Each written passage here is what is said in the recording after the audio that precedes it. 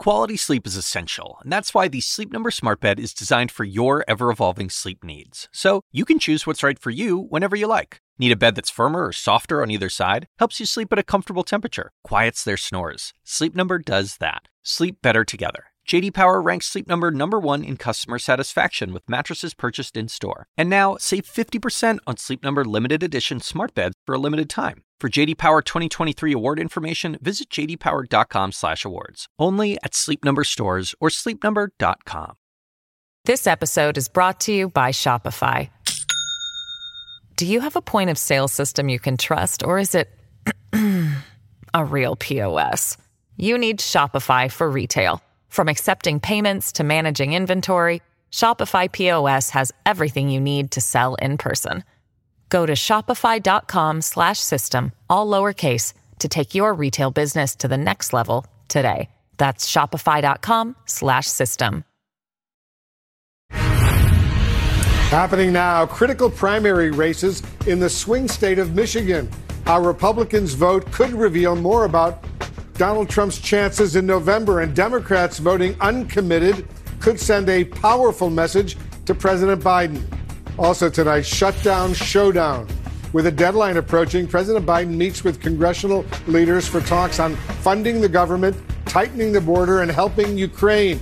Plus, a key witness testifies in the defense effort to remove the DA and lead prosecutor in the case against Donald Trump in Georgia. His testimony when asked when the pair's romantic relationship began and what the judge will make of it. Welcome to our viewers here in the United States and around the world. I'm Wolf Blitzer. You're in the Situation Room.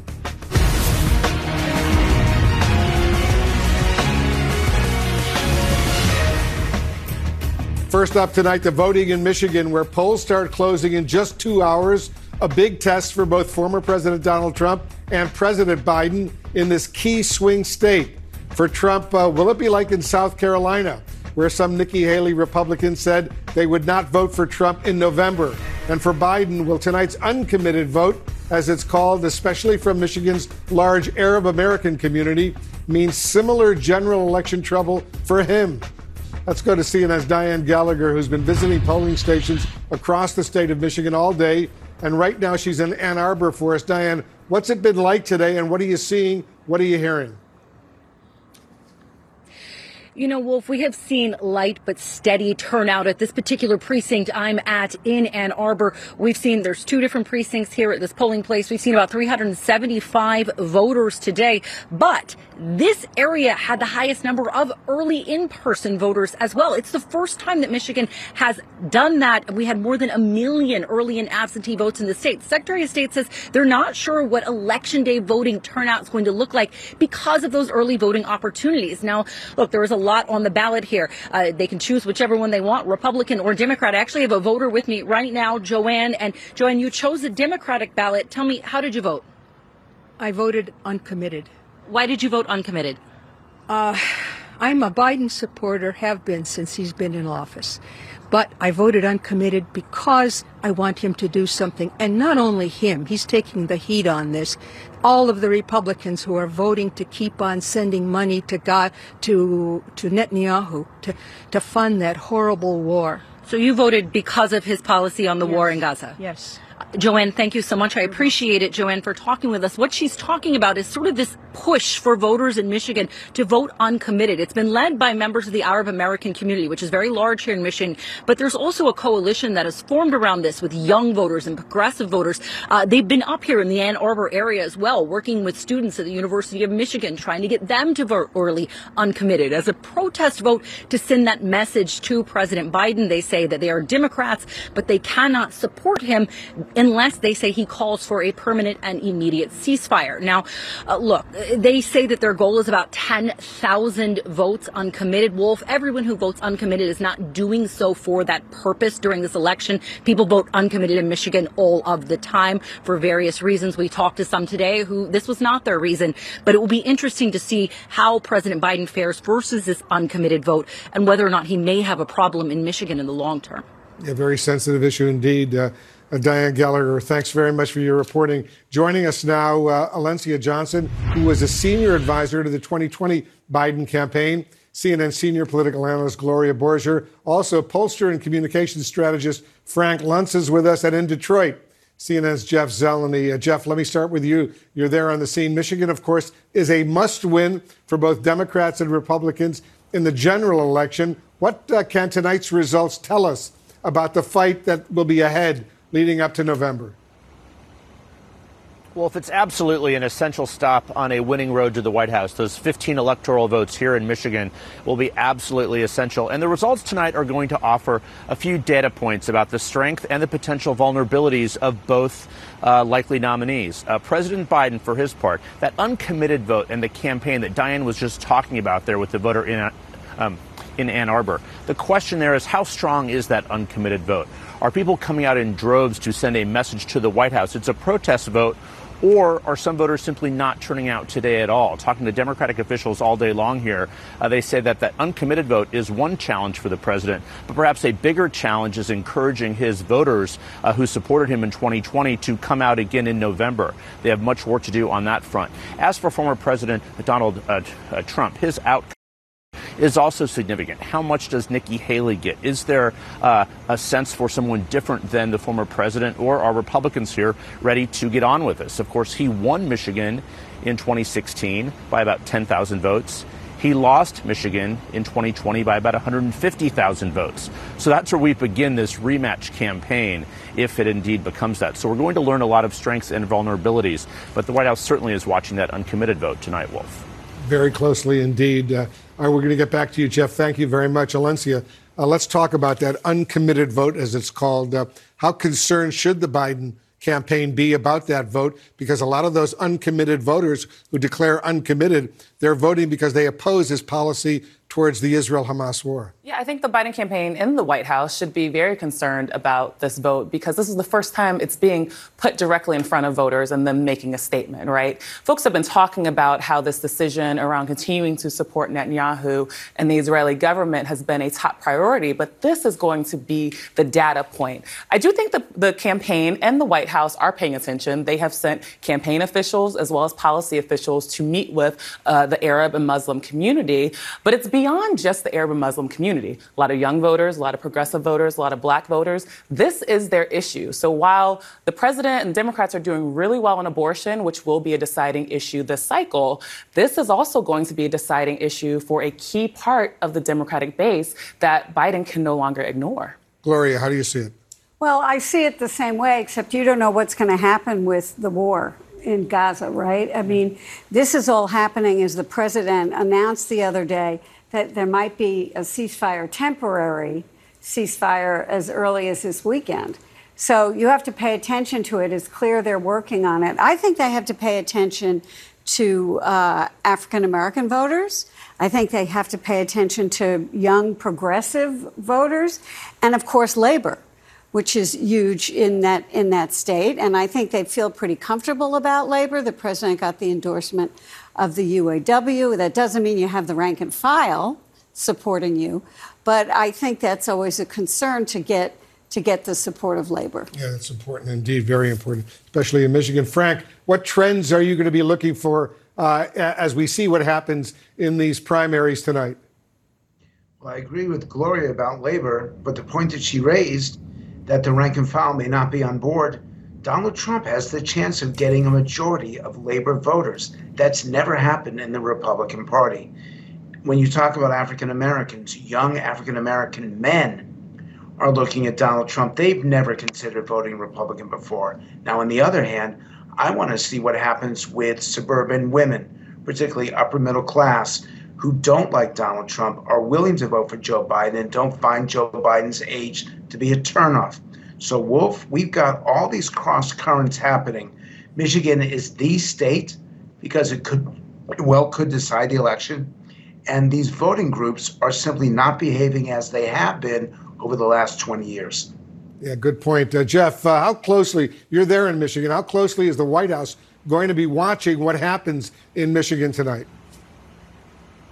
Wolf, incredibly closely. They have been watching Michigan really for the last several months as these protests have really risen, and they are watching particularly, of course, the areas of Dearborn here in Wayne County, just outside of Detroit, but also more than that. One advisor I spoke with earlier today said, yes, they know that some of the uncommitted support will come in Dearborn, but what about other communities? How much is this spilling over, if you will, into that other coalition?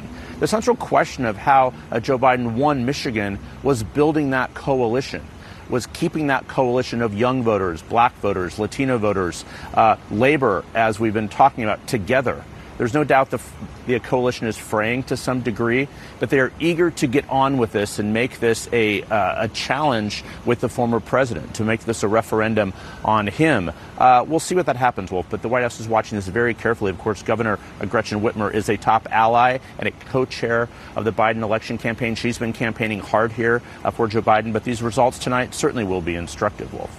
Very instructive indeed. Alencia, as you know, in recent days and weeks, President Biden has been more directly going after Trump in all of his public statements. So do you think that will be enough to contrast himself with his predecessor to win, assuming they're both going to be the competition in November?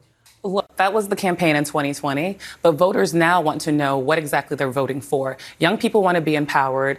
Black people want to be empowered. They want to know, what is the agenda for the next 4 years? How is he going to continue to try to solve for the erosion of abortion rights, voting rights, the economy, and so forth? But here's the other thing President Biden has on his side. They actually have a great record, but this White House and the campaign have to get out there and tell the American people exactly what they've done for them and show them this is what we've gotten so far. And if I get 4 more years, plus Congress, and I know it's an uphill battle with the Senate, we could do even more. Well, they have a great surrogate with the governor, Gretchen Whitmer, who has been on the case of abortion rights. Now, with the Alabama decision on IVF, that's something else to talk about. And she has been out there talking about abortion and pushing the White House to talk about abortion more, because that's one way you can get younger voters to move over to your side. I mean, they're going to have to make some choices about what's really important to them.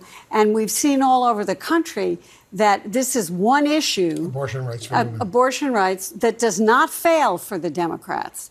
And that's something I think they also ought to be looking at and doing more of. These key battleground states like Michigan or Wisconsin or Pennsylvania, for that matter, suburban women are going to be critically important. Right, and if he wants to get a margin close to what he had last time, which is 150,000, that's going to be tough. Yeah, it's going to be very tough. All right, guys, thank you very, very much. Just ahead, there's more breaking news we're following right now. The latest on the wildfires in Texas, where the governor just issued disaster declarations for 60 counties in the state. And with Congress facing a Friday deadline to fund the government or face a government shutdown, what top lawmakers accomplished today in talks with the president over at the White House, and what roadblocks remain to reaching a deal. Also tonight, the hearing over kicking Fulton County District Attorney Fani Willis and Prosecutor Nathan Wade off the Trump RICO case in Georgia. Did testimony from a key witness today undermine their claim that their romance only started after she hired him? This podcast is supported by Sleep Number. Quality sleep is essential. That's why the Sleep Number Smart Bed is designed for your ever-evolving sleep needs, so you can choose what's right for each of you whenever you like. Need a bed that's firmer or softer on either side? Helps you sleep at a comfortable temperature. Quiets their snores? Sleep Number does that. Only Sleep Number Smart Beds let you each choose your ideal comfort and support, your Sleep Number setting. Sleep Number Smart Beds learn how you sleep and provide personalized insights to help you sleep better. All Sleep Number Smart Beds feature cooling, pressure-relieving comfort layers for soothing sleep throughout the night.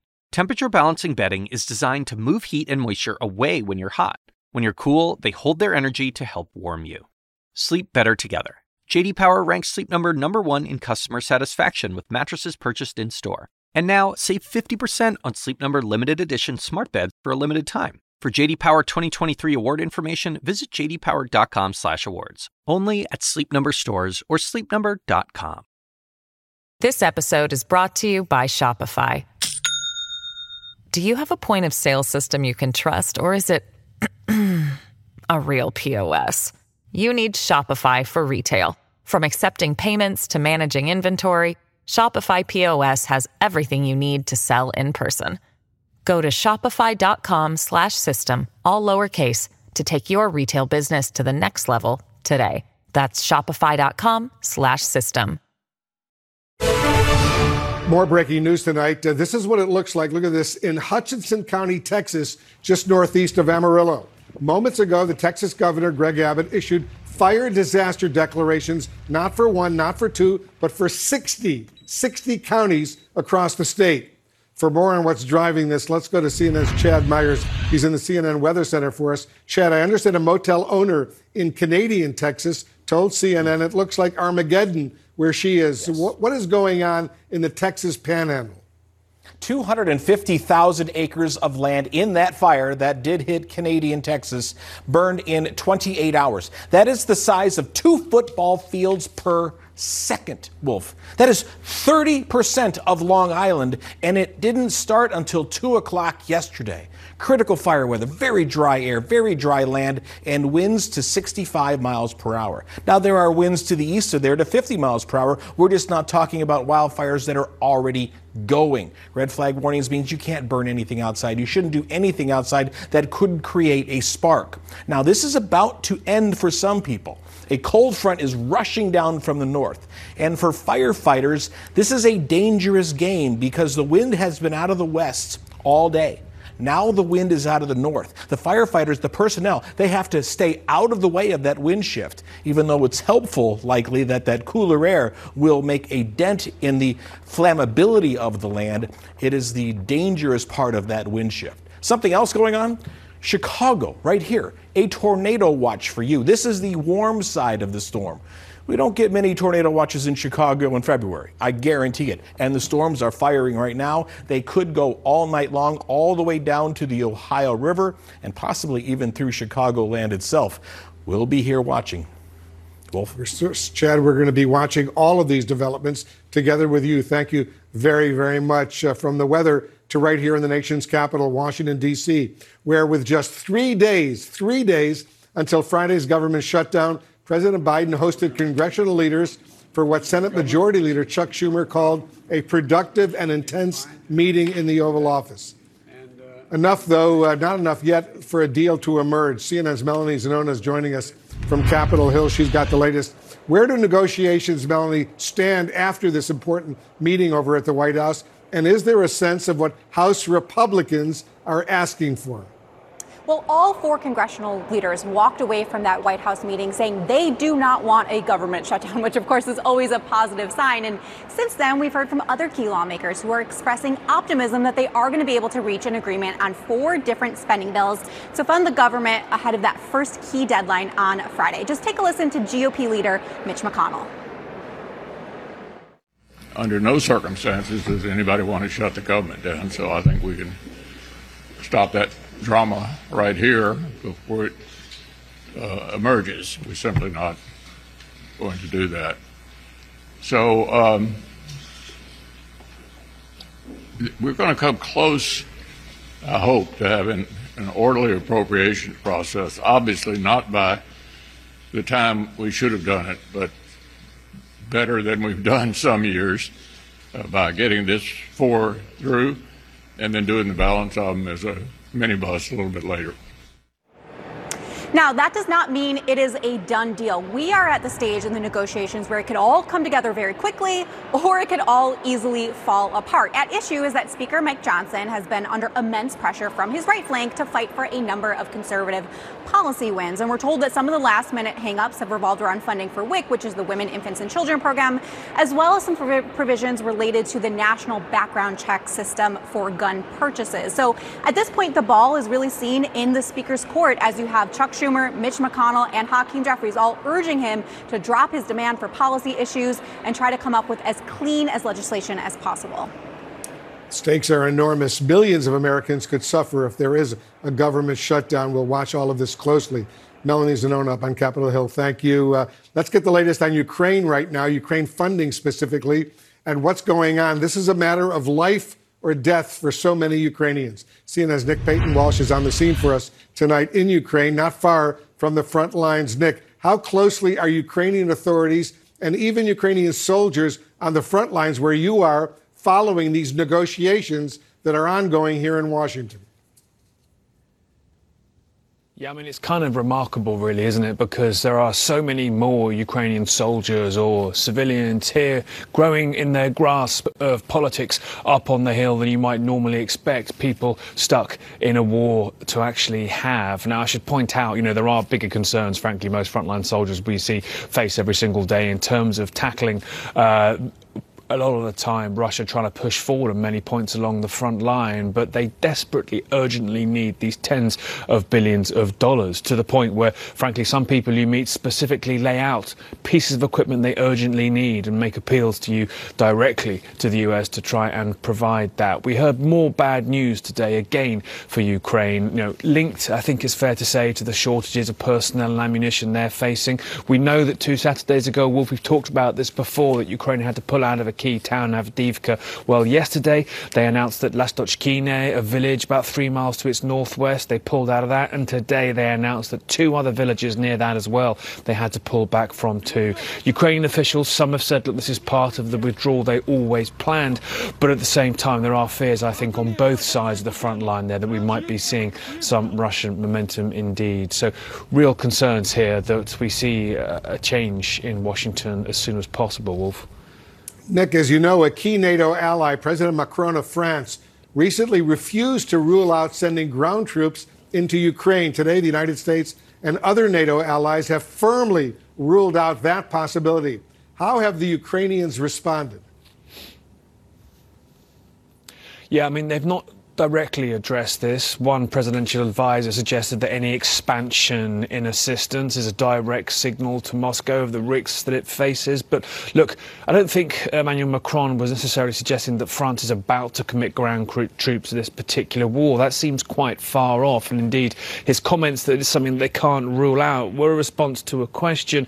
But it did immediately lead to the UK, Poland, Italy, Germany, multiple different NATO and European countries state that they were not willing to do that. What's this done? Well, it's essentially made Europe think, what are we actually willing to do here? What are our red lines in terms of how far we're willing to go? Because we've had a lot of rhetoric from European leaders about how they will not let Russia win here, yet they are going to have to probably step into the void left by an absence of US funding, and Macron's comments essentially causing those European capitals to start thinking how far they may have to go. Wolf? Nick Payton-Walsh on the front lines in Zaporizhia, Ukraine, in this war. As I say to you every day, stay safe over there, Nick. Thank you very much. Coming up, a key witness in the Fani Willis misconduct hearing frustrates attorneys for the former president and others today. Stay with us. A star witness in the Fani Willis misconduct hearing in Georgia returned to the stand this afternoon. However, Terrence Bradley spent much of the day not recalling what he knew about the relationship between DA Willis and prosecutor Nathan Wade, his former law partner.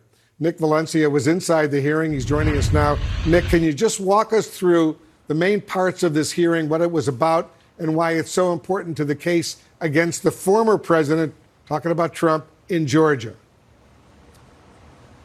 Yeah, hey there, Wolf. This could be hugely consequential to the case against the former president and his remaining allies, because if a judge sees evidence that the Fulton County DA financially benefited from this relationship she had with her lead prosecutor, or if she potentially lied on the stand, if the judge sees evidence of that, that's grounds for disqualification. And if she is removed from this case, that would effectively derail the case against the former president. So today we had Terrence Bradley back on the stand. He's the former law partner and divorce attorney for Nathan Wade, the lead prosecutor, and defense attorneys had billed him as their star witness, someone that could prove that Willis and Wade lied about when their relationship began. But as you're about to hear, he wasn't the easiest to get information out of. I do not recall any dates of when the relationship started. I'm telling you, I did not recall any specific date. At this time, I don't recall. At this time, I am telling you that I do not have the date, but I do not recall. I do not recall that, no ma'am. I do not recall how it came up. It's interesting because Scott McAfee took a lot of notes during the hearing, especially when Bradley said he could not or did not recall. Wolf? Did Terrence Bradley, Nick, ever come close to confirming any of the defense attorney's questions about a timeline for the relationship between Fani Willis and Wade? Not even close, Wolf. In fact, it appeared as though he was being deliberately evasive and elusive of the questions he was being asked. Take a listen. Do you recall me asking you, do you think it started before she hired him? And you said absolutely. You recall that? I see that in the text message, yes.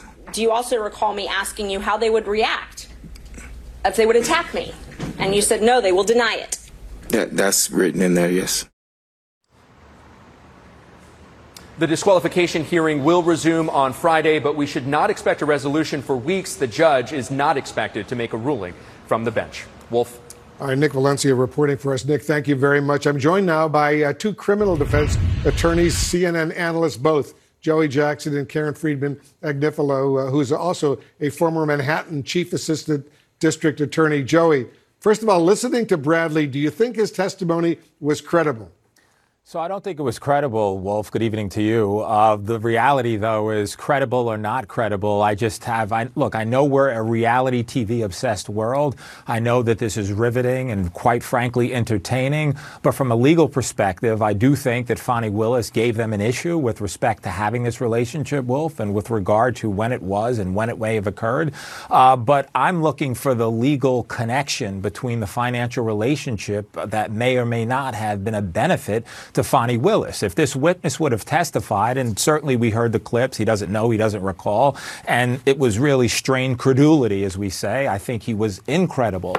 But the reality is what is the connection? Does he have information with respect to a quid pro quo that would have permitted the hiring of him so she could financially benefit? How specifically does he have knowledge as to a financial benefit? What does he know as it relates to monies that Fani Willis might have gained as a result of the relationship? None of that was there. It was about when they were together, when they were not. What did you tell me? How much gossip is it? Well, and so the reality is no on credibility, but I'm looking to the issue of qualification or disqualification and how this impairs the relationship against the president.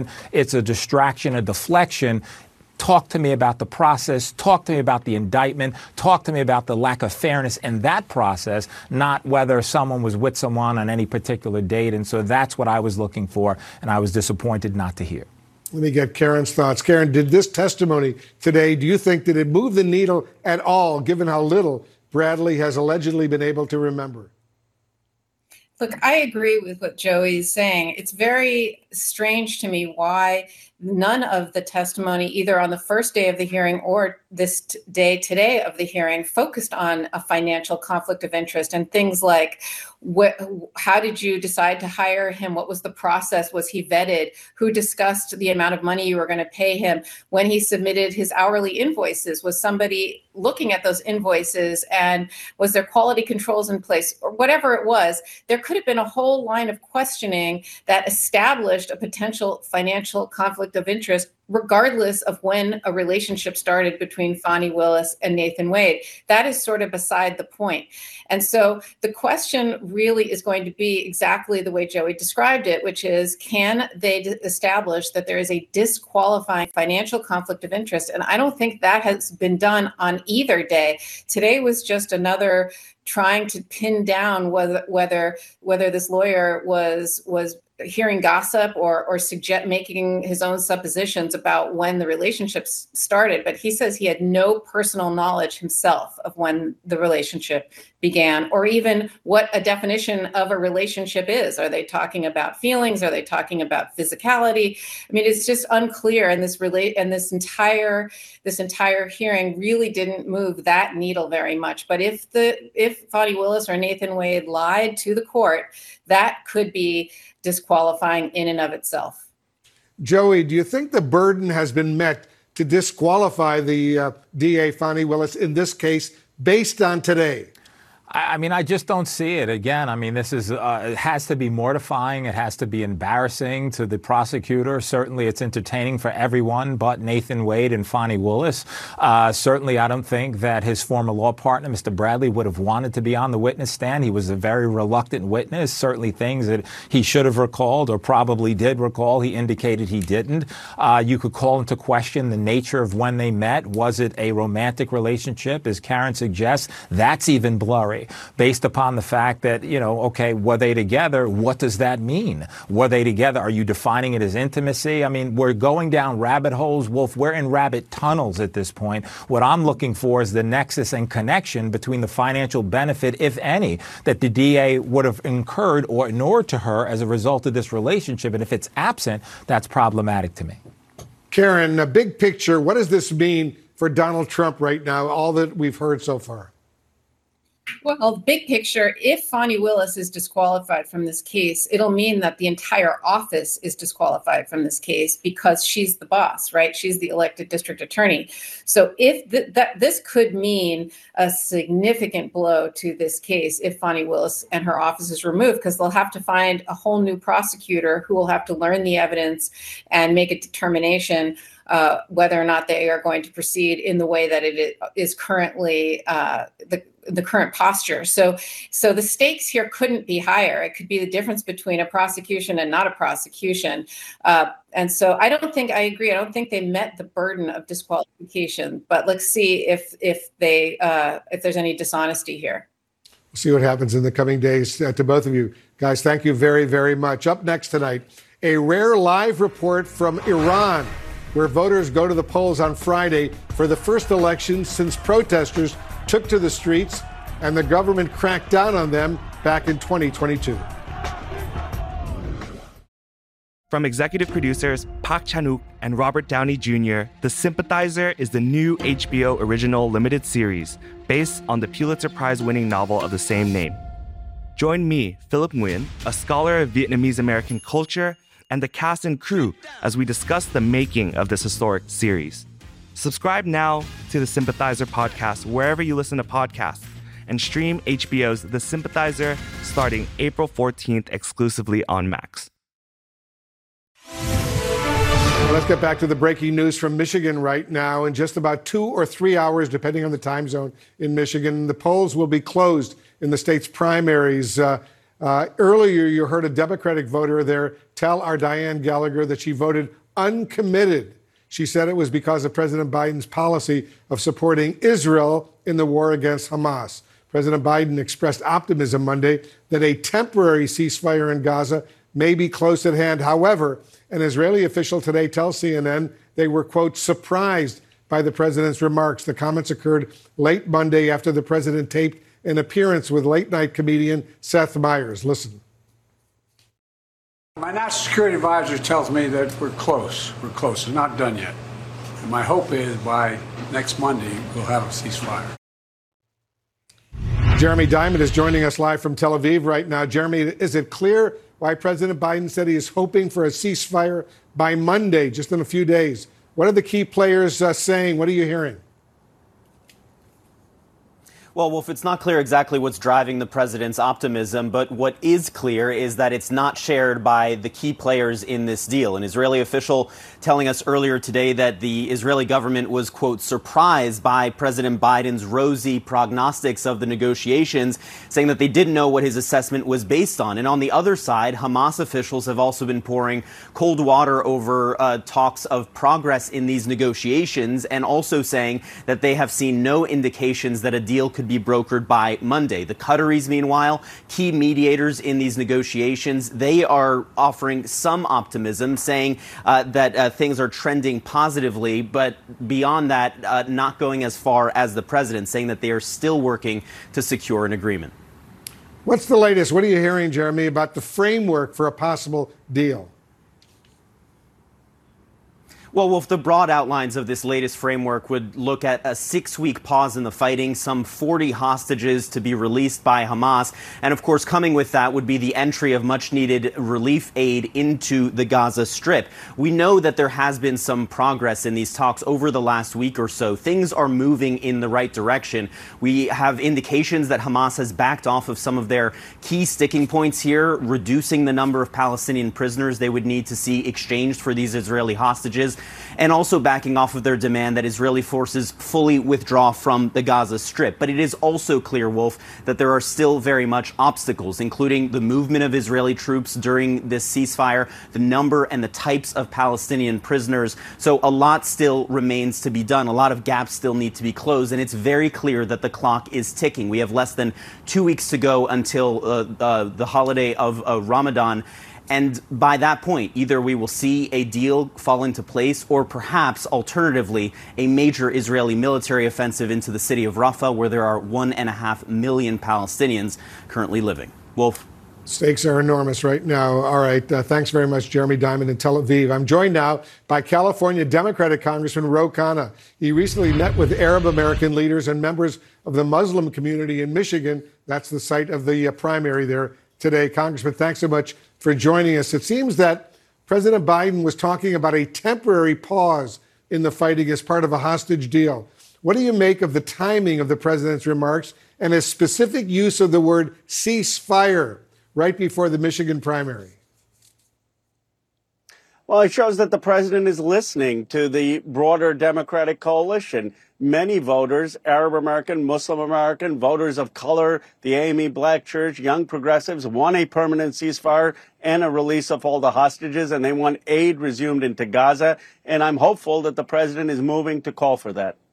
We mentioned, Congressman, that you recently spent some time in Michigan meeting with Arab American and Muslim American community members, some of whom plan to vote uncommitted, as you know, in the primary today to send a message about President Biden's handling of Israel's war in Gaza. They're not happy with U.S. support for Israel. What did they tell you, and what are the challenges that the Biden campaign is facing in Michigan tonight? Well, at a human level, they shared stories of loss. Someone talked about 2 of his grandmothers who had been killed. Someone talked about a family they knew 3 generations killed, a grandmother, mother, and kids, because they all lived in the same home. They were not interested in talking about politics. They were interested in sharing the huge grief. And I think that the war has to come to an end with the release of the hostages. Then there has to be a period of healing before we can make progress in the politics. One idea that came up is, can we get our military to airlift food and nutrition and medicine into Gaza? I'm going to be asking that of Secretary Austin and suggesting that as a step to save lives. So what other changes do you think President Biden could potentially make now to earn back some of that support? Well, I think he's got to get aid flowing back into Gaza, even if that's our own military. He needs to make sure that he's calling clearly for a permanent ceasefire and a release of all hostages, and making it clear to Netanyahu that we will not continue to ship these weapons to him, bypassing Congress, if he is not willing to stop attacking Rafah, which the president has warned, and if he is not willing to do what the president and our Secretary of Defense are telling him to do in terms of the negotiation. The United States president needs to be calling the shots, given that we are providing so much of the military, not Bibi Netanyahu. I understand, Congressman, you've spoken to President Biden about potentially losing some progressive support in Michigan. What was your warning? And is the president, based on what you heard, concerned? The president gets it. I mean, I said to the president that, I'm all in for him. I've been campaigning. If I were in Michigan, I would vote for the president. I think he would be much better in bringing Middle East peace than Donald Trump. But that the reality is that young voters are upset. Muslim and Arab American voters are upset. Voters of color are upset. This is a moral issue. And the problem is not just a math issue. It's not 1 or 2%. When you have young people passionately opposed on TikTok, on social media, making calls, that's a big challenge. We have to understand the modern Democratic coalition that we need to win, and we still need to win the trust back of a lot of these folks. Lots going on. Congressman Ro Khanna, thank you so much for joining us. Thank you. Up next, the Odysseus lander beams home photos now from its historic landing on the moon. When you work next level. And when you play next level. And when it's time to sleep, Sleep Number smart beds are designed to embrace your uniqueness, providing you with high-quality sleep every night. Sleep next level. J.D. Power ranks Sleep Number #1 in customer satisfaction with mattresses purchased in-store. And now, the Queen Sleep Number C4 smart bed is only $1,599. Save $300 for a limited time, only at Sleep Number stores or sleepnumber.com. Prices higher in Alaska and Hawaii. Quality sleep is essential, and that's why the Sleep Number Smart Bed is designed for your ever-evolving sleep needs. So you can choose what's right for you whenever you like. Need a bed that's firmer or softer on either side? Helps you sleep at a comfortable temperature. Quiets their snores. Sleep Number does that. Sleep better together. J.D. Power ranks Sleep Number #1 in customer satisfaction with mattresses purchased in-store. And now, save 50% on Sleep Number limited edition smart beds for a limited time. For J.D. Power 2023 award information, visit jdpower.com/awards. Only at Sleep Number stores or sleepnumber.com.